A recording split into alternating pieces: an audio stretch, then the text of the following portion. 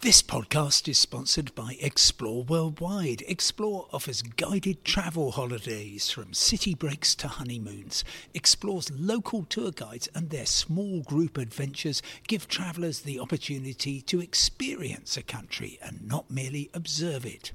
Whether it's a food and drink tour in the hilltop towns of Tuscany or a walking tour in the rice fields of Vietnam, Explore puts their trust in the quality of their local tour leaders so you get a better insight into your holiday destination. Head to exploreworldwide.com. Hello, this is Simon Calder with today's Independent Travel Podcast. And you might remember a couple of weeks ago, I was actually speaking to you from an Air Canada flight that had arrived, I think 3 hours late from Chicago to Montreal Airport. And at the time I said it was the worst flight I've had this year. But after, another 3 Air Canada flights, I can now actually confirm that the airline has moved into unassailable first place in worst airline of the year.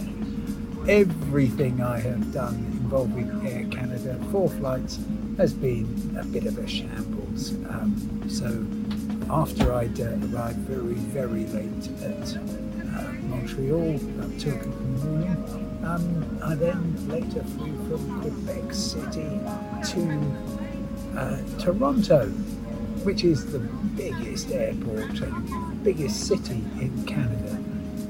That flight was, I think, an hour late. We spent half an hour of that time waiting on the ground for a gate to become available. You might think that at the biggest hub for Air Canada, that gates were kind of organised, but apparently not. And that was reinforced today when I came in on a delayed flight from Winnipeg to Toronto. Now, that's a journey of about 2 hours. I count myself lucky because the previous flight to Toronto was something like 5 hours late. Mine was only getting on for an hour late, of which probably half an hour was sitting on the ground here at Toronto Airport waiting for a gate to be changed and then arranged. Toronto Pearson Airport itself absolutely takes the price for worst airport of the year. I have a credit card which allows me to get into a very few airport lounges, and unfortunately, even though it was valid, I couldn't get in because there was a 45-minute wait at the lounge to get in. They said we got too many passengers, and that presumably was because so many Air Canada flights were heavily delayed. I'm now speaking to you from seat 55A on a Boeing 777. Now, the thing about these planes is that when they were brought in, they had 9 seats abreast, and that was all really nice and comfortable. Then, gradually, airlines started putting 10 abreast in, and guess what? Air Canada decided to do just that. So, it's all a bit of a squeeze on board, but even though they knew it was a full plane, for some reason they decided not to start boarding it until it was obvious that the plane would be late. So we're now currently about half an hour late leaving. We're just taxiing. Nobody's really told us what's happening. I got a text from Air Canada saying there's a new departure time.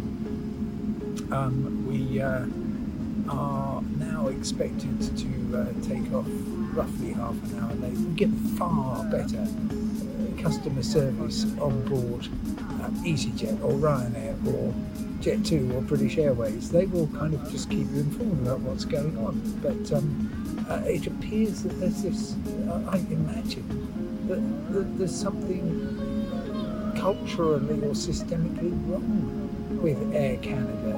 It does actually matter to people to be kept informed about what's going on. And on 4 very delayed flights, no, that's not fair. Flight attendants take position for takeoff. 1 very delayed flight and 3 annoyingly delayed flights. There's been absolutely no attempt to communicate or explain what was going on or anything. And it's like, I guess, flying in the Soviet Union used to be. You get about that much information. Anyway, if you are trying to fly to, from, or within Canada, then I have plenty of experience of WestJet and Air Transat, which are very good, and of course competition is a marvellous thing. And I know people who work for Air Canada, they're really nice people, but there's something wrong at the heart of their airline, I think. The fact that we're still on the ground in Toronto rather than somewhere over Montreal is just indicative of that, and I don't know when it will get better. If it will get better, I'm sure it will, because most things do, but honestly, they ought to take a hard look at themselves and just think about, well, what are the basics that anybody wants to know? I mean, Ryanair absolutely would always keep you informed about what was going on if you had a long delay, whereas Air Canada just seems to be paid your money and that's it. And crikey, I paid enough money for this, and maybe that's why I'm feeling extra cross. I paid £626 to fly badly from Winnipeg to Toronto, and for a miniature seat aboard the flight to London, which is now late.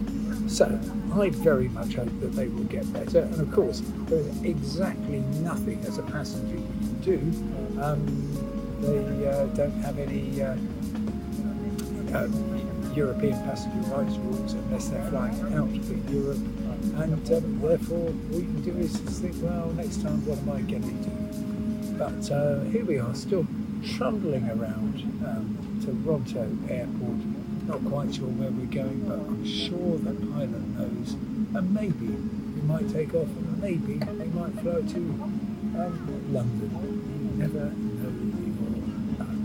Anyway, thank you very much indeed for listening. Sorry to be such an old misery, but that's what you get, I'm afraid. I like to be a fairly relaxed passenger, but honestly, when your whole afternoon and evening has just been sitting around waiting for an airline to tell you what's happening, I'm afraid you get a bit grumpy, or at least I do. I'm sure you don't, because you're probably too nice. Anyway, I think we're about to take off, which will be a marvellous advantage to everybody on board, and well, I will see how long it takes to come round with a flipping drink, because guess what, I could very much do with that.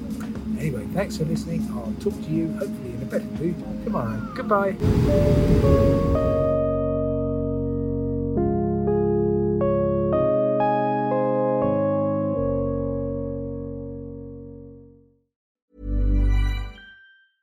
Small details are big surfaces. Tight corners are odd shapes. Flat, rounded, textured, or tall. Whatever your next project, there's a spray paint pattern that's just right. Because Rust-Oleum's new Custom Spray 5-in-1 gives you control with 5 different spray patterns. So you can tackle nooks, crannies, edges, and curves without worrying about drips, runs, uneven coverage, or anything else. Custom Spray 5-in-1. Only from Rust-Oleum. Here's a cool fact. A crocodile can't stick out its tongue. Another cool fact, you can get short-term health insurance for a month or just under a year in some states. United Healthcare short-term insurance plans are designed for people who are between jobs, coming off their parents' plan, or turning a side hustle into a full-time gig. Underwritten by Golden Rule Insurance Company, they offer flexible, budget-friendly coverage with access to a nationwide network of doctors and hospitals. Get more cool facts about United Healthcare short-term plans at uh1.com.